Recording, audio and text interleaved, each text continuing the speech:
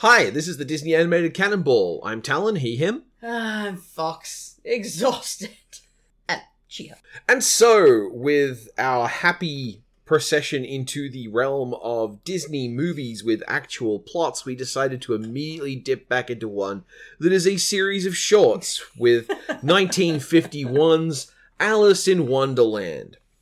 It's true. I never noticed before how much this one is kind of like the compilation ones. Mm-hmm.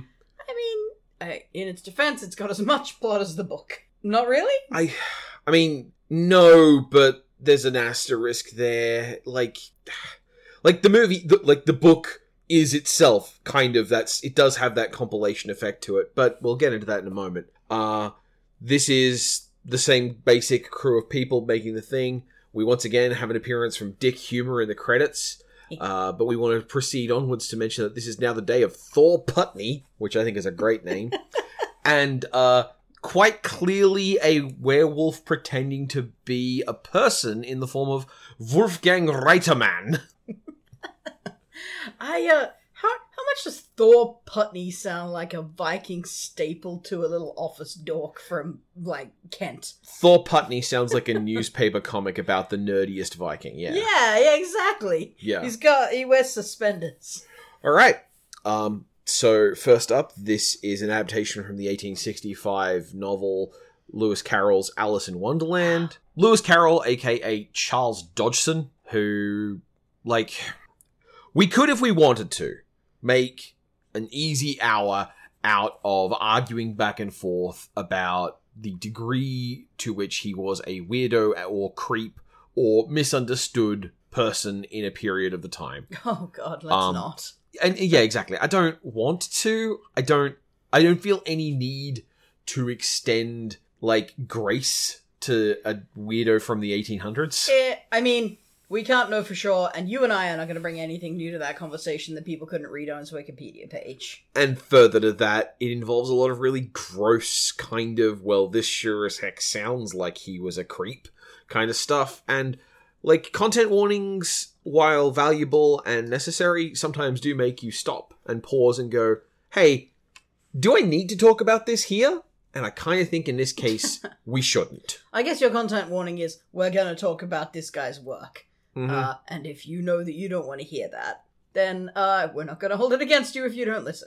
The good news is it's kind of upfront on the tin, as it were. This is about Alice in Wonderland. We're not exactly smuggling the Lewis Carroll in. Right. And anyway, we're going to talk about Disney's version of this. Which is, I mean, Disney was Disney's kind of creep, so yep, that's an entirely separate issue. Beyond that, I guess let's talk about the movie. Okay. Do you want to summarize the plot in less than 60 seconds, Fox? Yes, I'll take the easy mode. I will say, in this exercise of seeing if you can summarize the plot quickly, you did kind of luck out on this one. Would you want to do it instead? No, I did the last one. We're going to go back and forth. It wants to be fair. Alright, your time starts now. Alice is a little girl, and because she's a little girl, she's not interested in books that include words like usurpation. So, instead of listening to her lesson, she falls asleep and has a dream about a lot of things that don't make sense until she wakes up. Thank you, fuck you, I cede my time. 20 seconds. And I took the time to say usurpation, so really, I could shave seconds off that record. And that's with the 5-second pause you put in there. So yeah, that could easily have been a 12. Yeah, no, it's not my fault. This isn't really a story. This is a weird dreamscape. Yeah, and we know that there are sections of what was once upon a time the story that it was built from that were worked on and cut. And so this movie fundamentally is about a little girl, possibly with an anxiety disorder, having a stressful dream. I don't think she seems fine in the real world. She's just bored of people wanting her to learn shit and grow up and do boring adult shit. I suppose, but it's at one point in the story, and like, we kind of jump around here because there is no coherence or consistency to this narrative. there is no. They started it. There is no meaningful reason to care about this story as a sequence of linear events. Some things happen after other things, and in general, nothing is lost. Not to say that this movie is without an attempt at a flow-through narrative, like returning characters and whatnot and recurrences, but the nature of it all being so purely dreamlike means that something showing up after something else doesn't mean anything. It does not. The only reason any of it has any, it contributes to any arc is just that Alice does get, kind of more fed up with the dumbass world. Yeah, and like, I believe it would be reasonable to say that many people can probably remember having a dream where they're just, I'm fed up with this nonsense. That's pretty much what I have instead of nightmares. Like, I don't have scary dreams. I just have really fucking frustrating dreams. But they're not surreal like Alice dreams. They're usually like, I have to listen to that one asshole boss. Mm-hmm. And I'm not allowed to just punch him until he shuts up. So the thing I was going to say about the anxiety disorder is there's a sequence where she basically tells herself, I give myself good advice and then never take it. And then she repeats that into a song while bursting into tears. I'm like, is this a child's representation of an anxiety attack? Well, an anxiety attack I might buy, but I don't think we're given any signs that she's prone to anxiety. If anything, it's the opposite. Mm-hmm. Before we get ahead of ourselves, let's start with what is our relationships to this movie. I've seen Chunked Up before in Wonderful World of Disney afternoon special kind of stuff on a Sunday afternoon. Never all of it to fruition because we had to leave for church about halfway through. But this is one where I have vague memories that a lady in our church got compared to the Queen of Hearts, and she was extremely unhappy with that. I mean, you'd be extremely unhappy with that, sure. Really, though, it's a very fair comparison. I think I know which lady. Yeah. Beyond that, I don't really have a relationship. Like, this is one that's so old and is related to stuff I was aware of, because I've read Alice in Wonderland, is so related that I have seen and been surrounded by and contextualized stuff, but I knew the lyrics to I'm Late, for example. Right. It's hard to avoid knowing those if you have, like, any immersion in Disney. Yeah, or media in general. Like, people will quote it in, 80s movies and stuff. Yeah, that's true. This is one of those things that happened to a boomer twice. Alright, well, my relationship with this movie is weird because I've seen this a disproportionate number of times compared to how much I actually like or care about. We had a copy of this, a totally legal copy, of course, which inexplicably had the Win TV watermark in the corner. I don't know how that got there. That's the strangest thing to put on a VHS release, Disney. Weird. So I recall having watched this many times.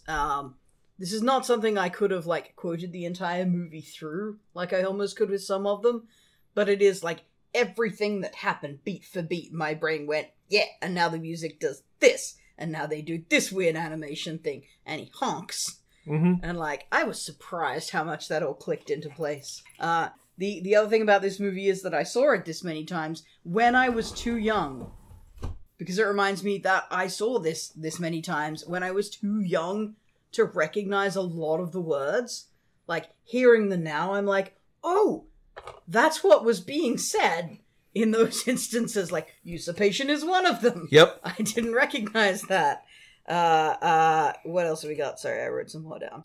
Usurpation was one of them, blah, blah, blah. Elucidate, another one I picked up. Contrary-wise. Just, there's a lot of fancy words in this, and obviously I didn't get them. And I don't know how young I actually was. But I remember for sure that this is the first movie I recall looking at and understanding that an animated film was made of different stuff to a live-action film. Like, I couldn't categorize what that difference was. I didn't understand that they were drawn. But I remember this, the cells from the very beginning when she's sitting with the governess. I remember looking at that scene and being, why is this different to, like, when people are on film? What's going on here? And That's a weird thing to be able to remember. That's a developmental Rubicon. I guess it is. And thereafter, your ability to abstract humanity into two-dimensional representations has been forever shattered because ultimately you think that the 2D's got it right. Well, I feel like the remakes vindicate that opinion. All right. That said, because, again, there is no structure, nothing means anything, and the nature of plot is an illusion designed to sell you merchandise, the note you made where it's like, oh, that's a bit where the thing honks and then gets into the river. I am quite surprised because I thought we would leave this behind in the shorts movies, but once again, wiggly Disney ass. Oh, big Disney ass. Yeah. Well, you've also got the Queen, because anytime there's a fat villain around, we're going to see their butt made fun of. Yeah, but I wasn't expecting, like, the bulgy jut into the camera shot on a flippin' horn. I didn't really notice that. I'll have to give you points for that. Bonus, it's an eggplant color, so now it has that extra Instagram emoji quality that this thing is somehow both an ass and a dick at the same time. It's a horny eggplant. Yeah. Literally. Wow, Disney's so ahead of their time. Transcendental. Oh, this is another one that features very few outings through the Yike store. Like, aside from, like, the fundamental underpinnings of like, some of the questions and assumptions, yeah, like, this is pretty un-yikesy. I would even venture to say that even if only through, brain. Why can't you give me words in the middle of a sentence? I would even venture to say that if only through omission, less racist than the original source material? Kinda, yeah. Like, just fewer offhanded remarks that would be very of their time. And like, don't be wrong, there's a lot of mean-spirited stuff in this. Oh, hell yes. Even to the point of, like, specific jabs at specific people, but there's no way on earth you would recognize them. It's just 80 minutes of people being assholes at each other. Oh, yeah, it's terrible. But specifically, here we go. Here's a fun bit. The Walrus. The Walrus is a reference to someone in particular? The Walrus is a point-to-point explicit reference. Like, I looked at the Walrus and went, is that a reference to blank? And then I went and looked them up and went, holy fucking crap. Who's the Walrus? J.P. Morgan. I know that name. J.P. Morgan was one of the richest men in America. He ran a banking empire. He is the name on the international bank you might have heard of called J.P. Morgan Chase. Well, that's where I know the name from. Yeah, he was worth about $20 million when he died, which is $1.2 billion. So why do we have any sympathy for him? He's a billionaire. Well, that's the weird thing. J.P. Morgan was, and this is going to be the padding that's going to save me from having to read my notes verbatim. J.P. Morgan was a fantastically controlling dickhead. Mm-hmm. There are very few images you have of J.P. Morgan which are not posed photographs from specific locations that he oversaw. We have one... Oh, he had like a Rockefeller thing going on then. He and Rockefeller were rivals. Right. Bonus, when he died and left behind that $20 million, which was about $1.2 billion right now, Rockefeller was famously quoted, "Oh, I thought he was rich." Anyway, J.P. Morgan... Oh, all of them could get in the sea. Oh, yeah, J.P. Morgan can get in the sea. If you've ever seen a picture of J.P. Morgan, you wouldn't necessarily realize that he's meant to look like the walrus, because J.P. Morgan had a fantastically florid, off-colored, bulgy nose. And every time he had a photo taken of him, it was with careful lighting and makeup and everything to make sure he did not look like he had a big, bulgy, red nose. Which means that one of the only photos we have proving that this nose was like this is one where he's got his stick in the air and he's bringing it down on the person photographing him. He's the guy from that photo. He's the guy who beat a photographer in the street. No, that was J.P. Morgan. Yeah. Okay. Yeah. And yeah, like, don't get me wrong, I actually agree. Yes, bankers are predatory monsters who will steal the very lives of children and even from their own friends and allies in order to enrich themselves with whatever dialogue they want to about cabbages or kings. Like, that's actually kind of good, but also it depicts him as, like, really shabby and poor, which is kind of wild coming from Disney. That is an odd choice. He died in 1913. This guy's, like, 30 years dead at this point. Interesting. Well, I don't know, that's... Who can unravel? But look up a photo of J.P. Morgan and then look at the walrus, and it's the same outfit, it's the same hat, it's the same face. It is really stunningly, like, weird. Okay. Who's the dodo then? No idea. Sorry. Like, probably based on someone else. That's the thing. Like, once I realized that J.P. Morgan was the model for the Walrus, it had my brain ticking on, like, okay, who's everyone else? I'm like, I'm not going to know.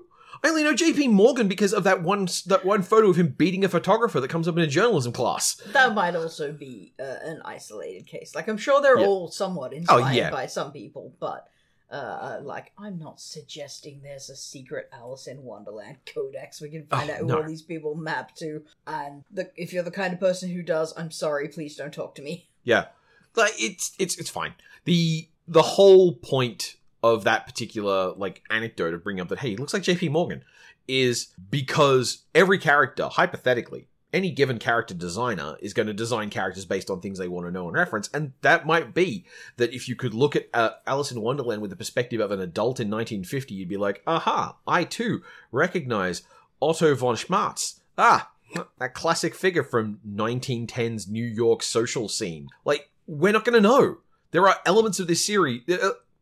there are elements of this movie that have effectively decontextualized themselves through mere age. Most of it. It is a form of historical rot. And what we are left with is a slab of decontextualized stuff. And that decontextualization, in some cases, helps it, in some cases, hurts it. Particularly, this movie is meant to be a comedy.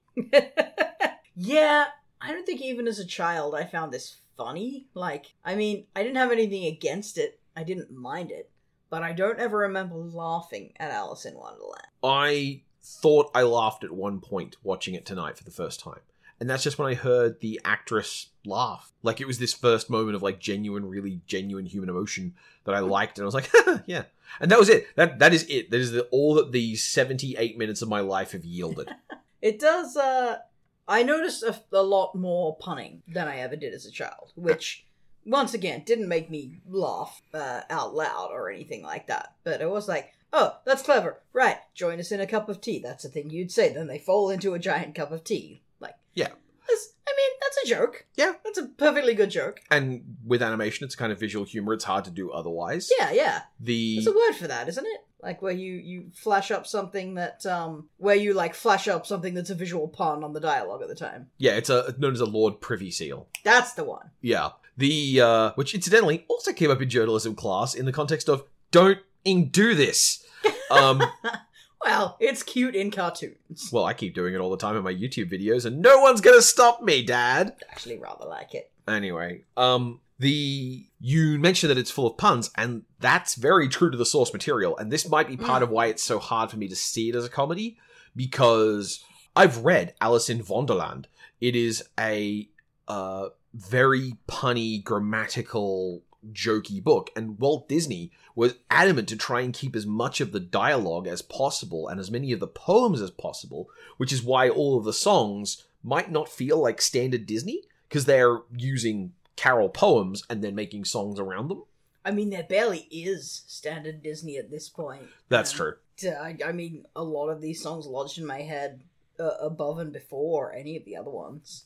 Funny you should happen to mention the moment she laughs as like a genuine emotional moment. Because the other thing I really noticed on the rewatch was that, like, the acting is not convincing acting, but I'm pretty sure that's because most of that dialogue is literally from the book, and the book, she's like a weirdly, wordly, well-spoken 7-year-old? 6-year-old. Jesus Christ. She's older than that here, I'm pretty sure. She's got to be at least like 8-ish. Yeah. Not that it really matters, I guess, but that, like, I mean, she's obviously deliberately written unlike a real child, even a particularly verbose child. Especially since we're given to understand that she, like, slacks off from her lessons and isn't very interested in reading and stuff, so I find it very hard to believe that a real Alice would have spoken anything like this. Yeah, and this is part of the root of the comedy is playing with language and words, and she is that way to facilitate what he wants to write. That's fine. Yeah. I'm not bitching about it being unrealistic and bad. Yeah, and it's all meant to present this perspective on a child that is also very precocious and adult level in her thinking, but very innocent in her wants. And yeah, like, it's not an interesting book. It's not an interesting movie. And, like, if digging into it involves like, okay, what are some basic assumptions of the world in the case of the movie? Like, what are some things about this world and this story? Like, why does this story flow from point to point? And there's a lot of stuff in this. I'm going to say something hurtful now.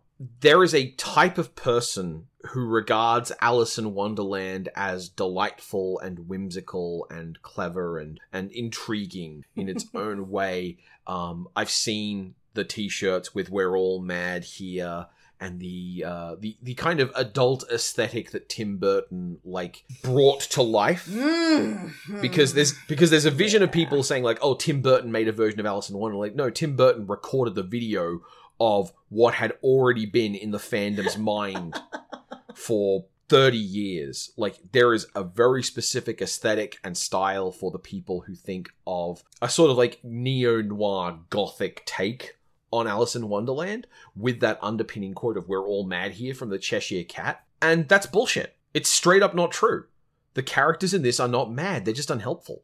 The characters in here are all just annoying and prattish. There's no one visibly hallucinating. There's no one demonstrating an unreal relationship to reality. It's just people who aren't helpful interacting with one human who appears to be helpful and curious and kind of nice. I'm going to go out on a limb and say it wasn't meant in a diagnostic sense and was in fact meant in kind of an offhanded, well, I can't distinguish the difference between mad and a random asshole. Yeah. And therein lies the other problem, which is a lot of the humor in this is people who are quote-unquote mad are hilarious. Yeah. And just there's a lot of random cruelty in here as well. Yeah. This came back to me how sorry I felt for the rabbit, even though he's kind of a butthole when like Alice actually gets to talk to him for the first time. But then immediately they like wreck his stuff and set his house on fire. Yep. Then he happens along at the party and they wreck his watch. And I'm sure that watch... He cries! And he cries! I am sure that watch is a boss in Kingdom Hearts. I haven't checked, but I bet you in Kingdom Hearts there's a PS2 era model of a really big watch with a mouthful of jam snapping at people, and you've got to like beat it by yanking on the keychain and kissing Riku on the cheek, or something equally appropriate to Kingdom Hearts. Sure, that's what Kingdom Hearts is about, based on my understanding. It's all the people I know who care about Kingdom Hearts care about Kingdom Hearts. But yeah, like, you're right. Like, the poor... And again, speaking of anxiety, the White Rabbit seems pretty anxious. Yeah, that's a character with an anxiety condition, absolutely. Well, I mean, yes, an anxiety condition directly brought on by working for the Queen of Hearts, obviously. And there's this, like, question, like, it's come up in a couple of sitcoms, and a couple of... It's almost a hackish observation of, like, oh, well, all this stuff is inside her head. Brr, that kid's messed up. Like, no, she's a kid. This is a fairly normal... Like, this is a remarkably pedestrian dreamscape. Have you not had dreams? To be fair, some people don't experience dreams.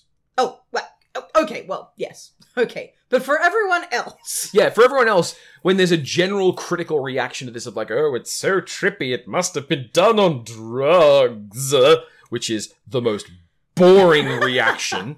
And let me tell you, it was done on drugs, because everyone fucking does drugs, but the drug in question was definitely not some kind of hallucinatory thing, or any of the fun ones. Oh, for Disney! No, good old-fashioned murder smoke for Disney. Yes, give me a glass of cigarette.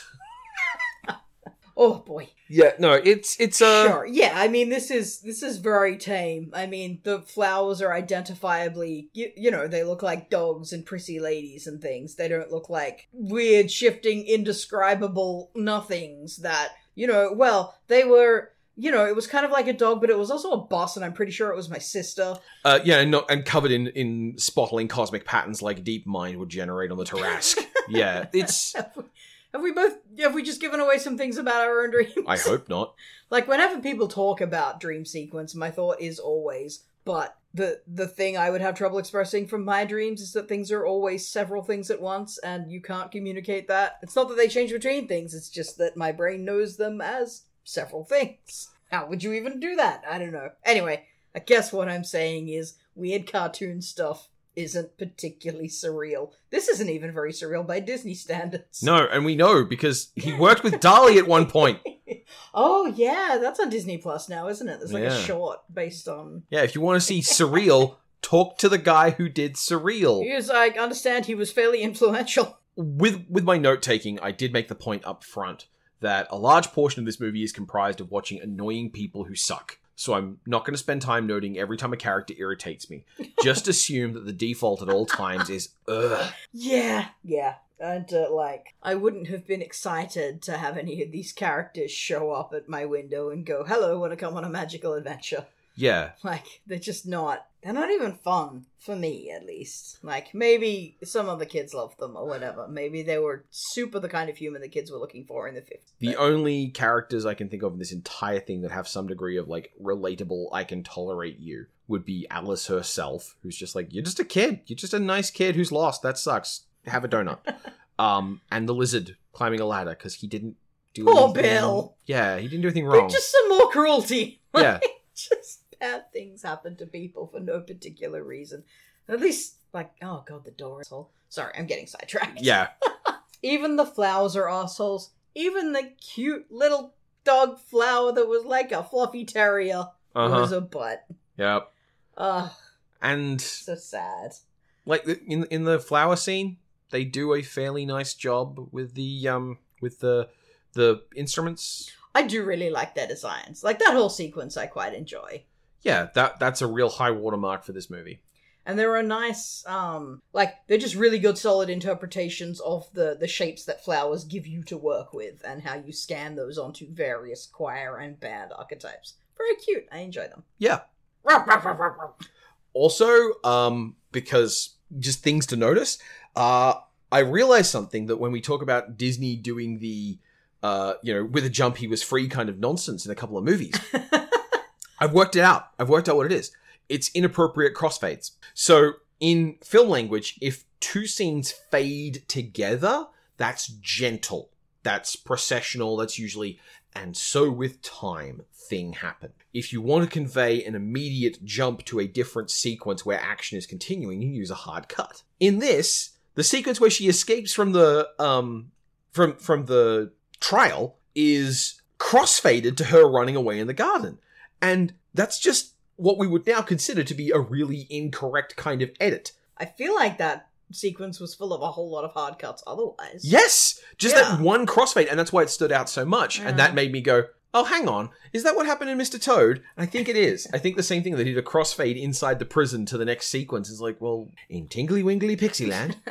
I wonder how codified that was at this stage. Because we're obviously looking at that with the benefit of modern film analysis, and this wasn't exactly the Wild West of filmmaking, but they were things were a lot less thoroughly defined in terms of filmic language.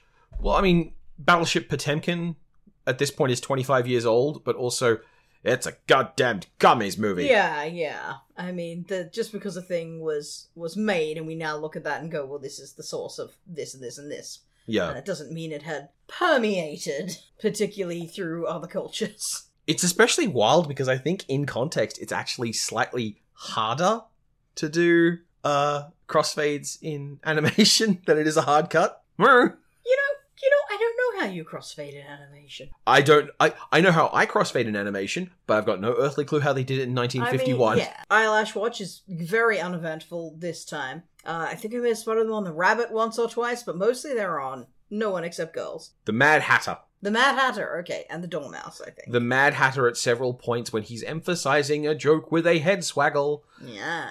Sorry, no. Yeah, there was a lot of swaggling here. Yes, there was, and it's like a proper swaggle. Yeah. Do you want to explain a swaggle? Well, it's just a technique whereby an animator shows off and has a character do a very theatric ha gesture where they rotate their head on multiple axes at the same time. So it's quite a complicated animation to do, and which is funny because it's by its nature, it's not even remotely essential. It's just a character flourish. So it's really an animator flex is what it is. And it also tends to look silly. You'll see the swag. Oh, yeah. Once you know what a swaggle is, you will see it on comedy characters all the time, but you will almost never see a serious character do a swaggle. It is as it sounds. And we know that one person at Disney was responsible for the majority of the swaggles. This is Milton Kahn, is it? Milton Kahl. Carl. Kahl. Sorry. And I guess we'll put out a feeler for Swaggles going forward. Well, it's funny that you mention it, because I'm sure I know of at least one done by a serious character. But he is punning at the time, so... We'll put a pin in that, see if you can pick the one that I'm thinking of when we get there. And I have another one in mind, which is different. And we're going to keep a pin in that to see if it's actually in the scene I remember it. Okay.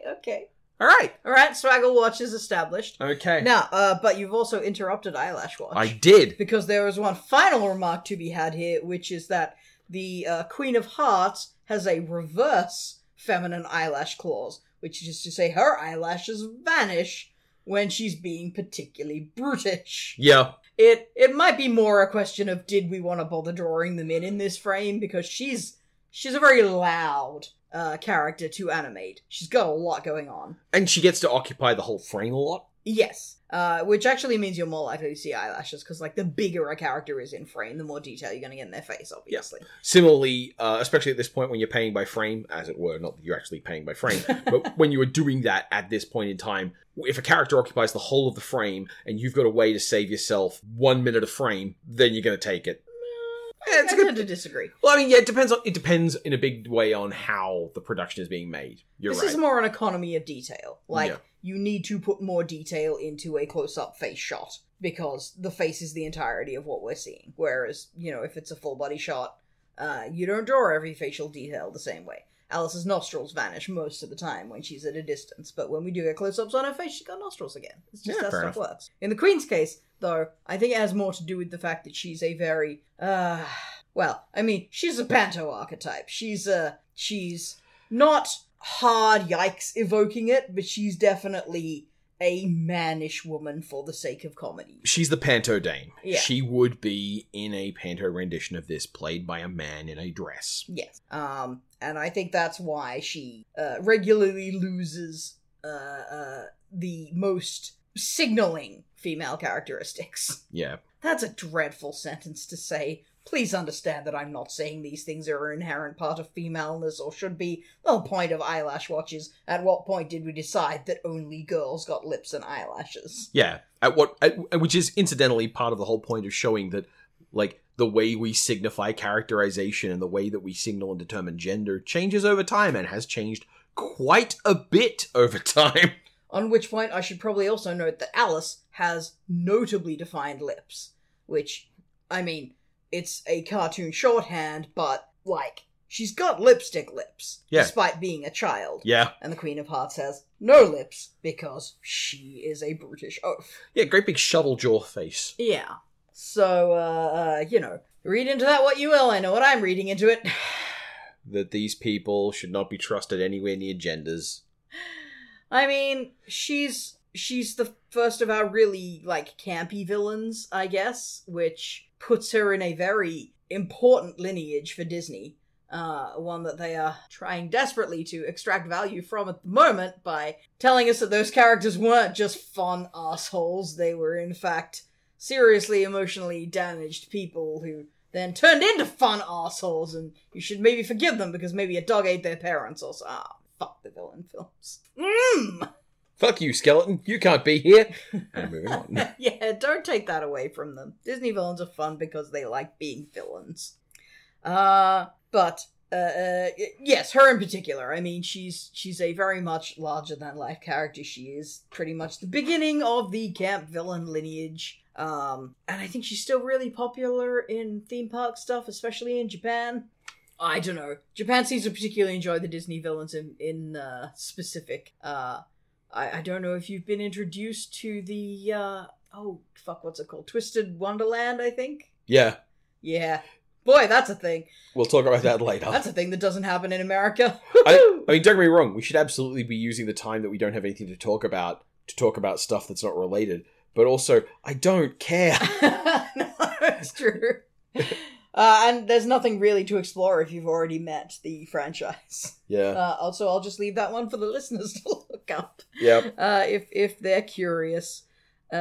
Enjoy a lot of gender-swapped villain Gijinka. Yeah, basically. And hey, if you're looking for characters to roleplay That's true. If you're looking for new images to steal for Just your steal that OC shit. Do Not Steal, then yep. Twisted World of Disney. It's totally not Simba, you don't understand. It's my character. Alright, lightning rounds. I think we're just about out of this shit. She picks up a chunk from either side of the mushroom and they're like these perfect triangle-sized smooth egg little pudding slices. And I remember even as a child looking at that and being like, was it just segmented freezing root? Was it like one of those cheeses that's divided into pie slices? Where'd you get your food from, Grandma? Yeah, I mean, there's nothing to say about it except that I noticed it even then and was somehow enchanted by these weird mushroom portions. And then you grew up and found out that mushrooms taste bad. It's the kind of thing that Tiny Fox focused on for some reason. I don't know, just particular moments of animation that made me go, Also, buttering the watch had that same, like, what's with the consistency on the butter is so oddly compelling.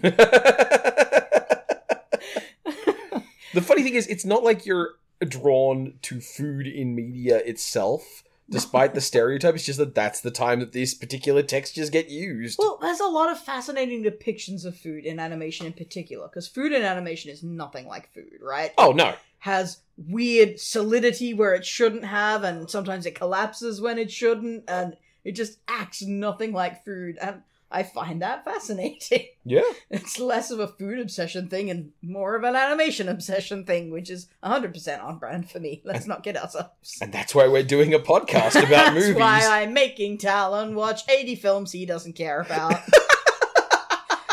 I don't think it's 80 yet. It's a number. It's a number. We'll say it's honorary 80 because Make Mine Music and Fun and Fancy Free were in it. Do you have any idea if the jam on the Dormouse's nose is about anything? Because I never understood that. I'm like, why are they jamming his... Is this a thing? And, later as an adult, I'm thinking, is this like a snuff reference or something? Is there something going on here?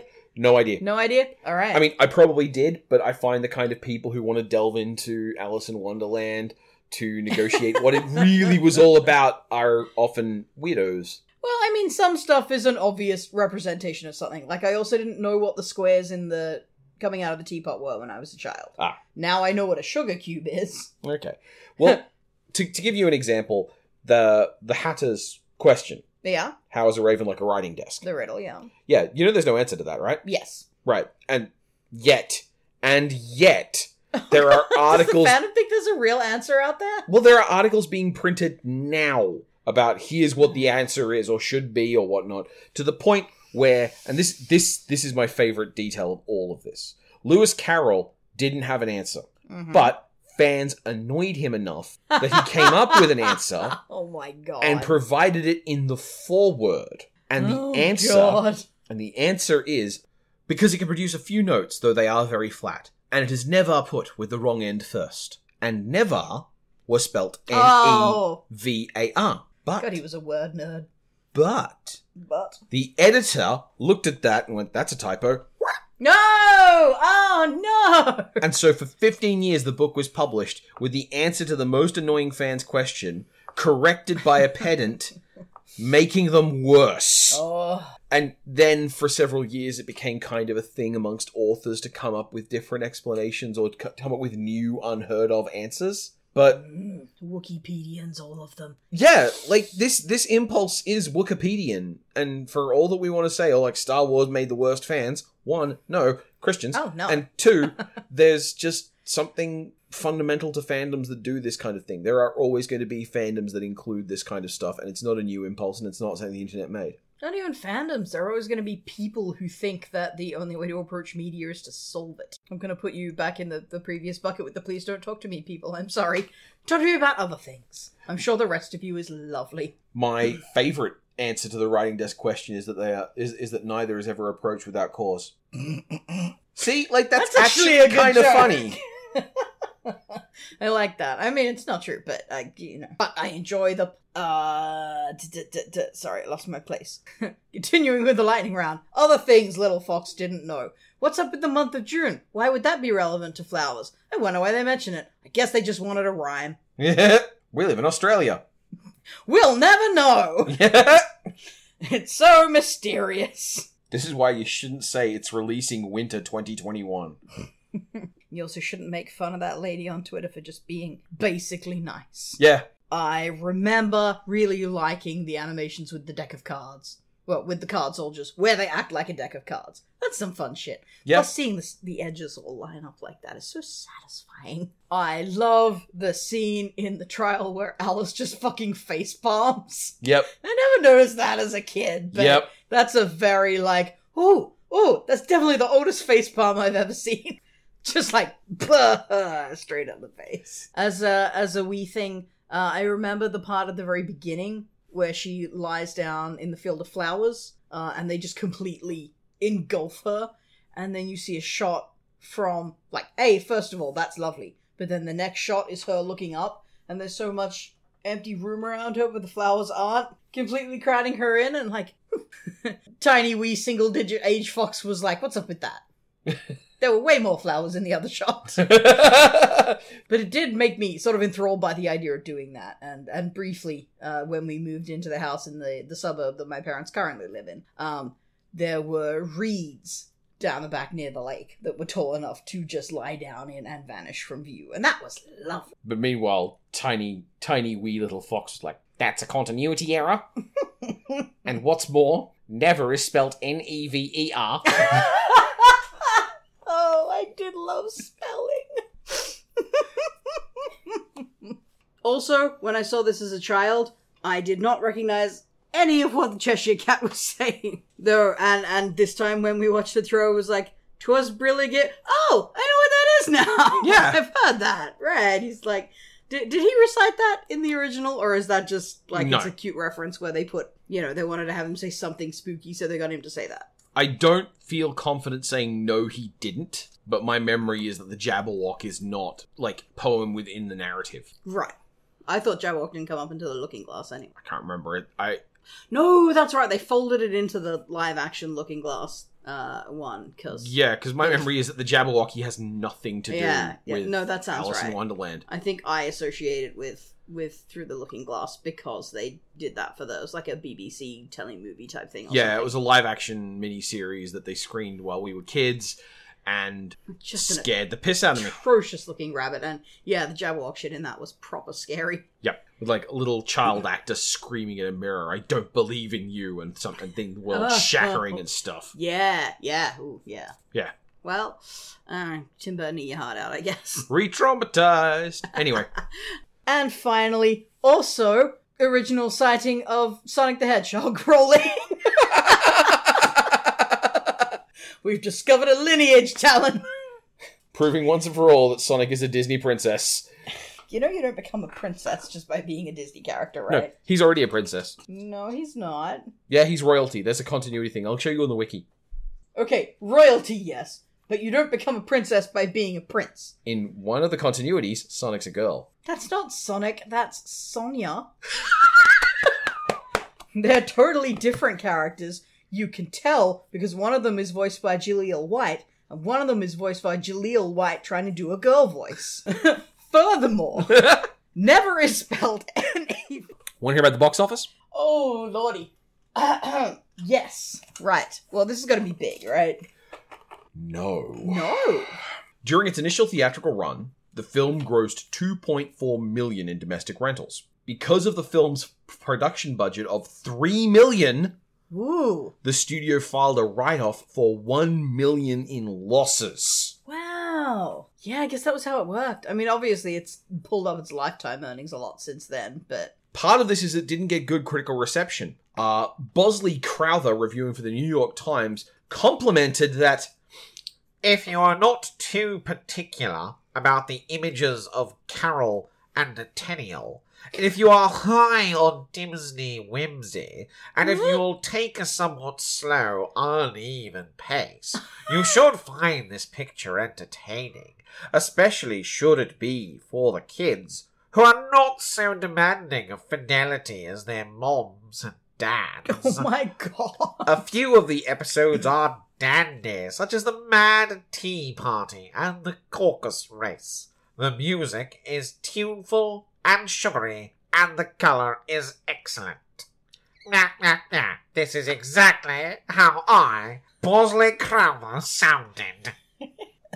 He sounds like he also had strong opinions on how to spell never. Furthermore... Boy, oh boy, oh boy. But So, are we saying that people already had in their heads an idea of how Lewis Carroll's stuff should look and were put out by Disney's interpretation of it? yep, Did he get not a real fan? oh yeah. In my research for this, I went and found that, like, oh yeah, I've seen these diagrams. There was the original books had an artist called Talen who was responsible for illustrating a whole bunch. I've seen these drawings, yeah. Yeah, and that was the way that stuff looked. And, like, there's some other things, like the mome raths. Yes. Which are these cute little fuzzy muppety things. A mome rath in the book had the body of a turtle and the head of a shark. Well, like, that's they a are completely different thing. completely unrelated, and they're being told by the great tortoise. Like, it's not even vaguely the same kind of stuff. So And that was just, like, using a name that appeared in the work that they weren't actually going to use. Yeah. It's like taking something and, like, stripping away all of its essential spirit and everything that made it what it was, so that you could put out a version that is yours and you own, and you can demand that people respect because you have an international control over these things. Well, that would never work. Like, I'm sure people wouldn't reassign the correct way for these things to look to the Disney version, and thus, canonize it. But you mentioned lifetime earnings. Well, Alice in Wonderland returned to the cinemas once. And in 1974, it made $3.5 million in domestic rental. Alice in Wonderland has made a ton of money, but it's all been on home cinema. That is kind of what I was thinking, to be honest. Yeah. Like, this, I feel like they sold a lot of VHS of this. Yeah, but box office-wise, no. I mean, it's also not really a film that benefits from big screeniness. I mean, that's not really an issue in the 50s, obviously, but... It was one of the first films ever advertised on television. Home television. Like, go to the movies. Go watch Alice in Wonderland. Right. Yeah, but I mean, from the reissue point of view, perhaps. Like, well, even then, with 74. 74, we don't have home video yet, do we? No. No. I mean, maybe some billionaires do. I guess what I'm saying is I can see why it wouldn't have got an 80s or 90s re-release the way some of them did. No. Yeah. Because you could just sell it for home video. Yeah, and at that point, you've also got the magical world of Disney as a regular TV show. And Alice in Wonderland doesn't lose anything but being cut up. Wonderful world of Disney. I guess I should, on that note, close with, if you haven't picked it up yet, I haven't read the books. I haven't even, book on taped the books. So, that was a very interesting discussion for me. Thank you for sharing. Oh, I'm glad that my childhood reading classic children's literature, which is mostly boring piss, was helpful. Well, that's how this stuff goes. I mean, you've read the proper and boring version of it, and I've seen the fun one that everybody likes. That's my life. I'll be really prepared, though, when Disney does an Animorphs movie. Should I tell him? All right. Well, the good thing that potentially traumatizing subject of books by a well-known creep that got made into a Disney movie is all behind us now. What's our next movie, Fox? Well, you wouldn't be asking me in that tone of voice if it wasn't Peter Pan. That's, I feel like the Yikes door, those hinges are a little rusty. We've barely opened it lately. We've just sort of peeked through the keyhole and that's been enough. I feel like we need to throw that door wide the fuck open. Take us to the sky, Disney!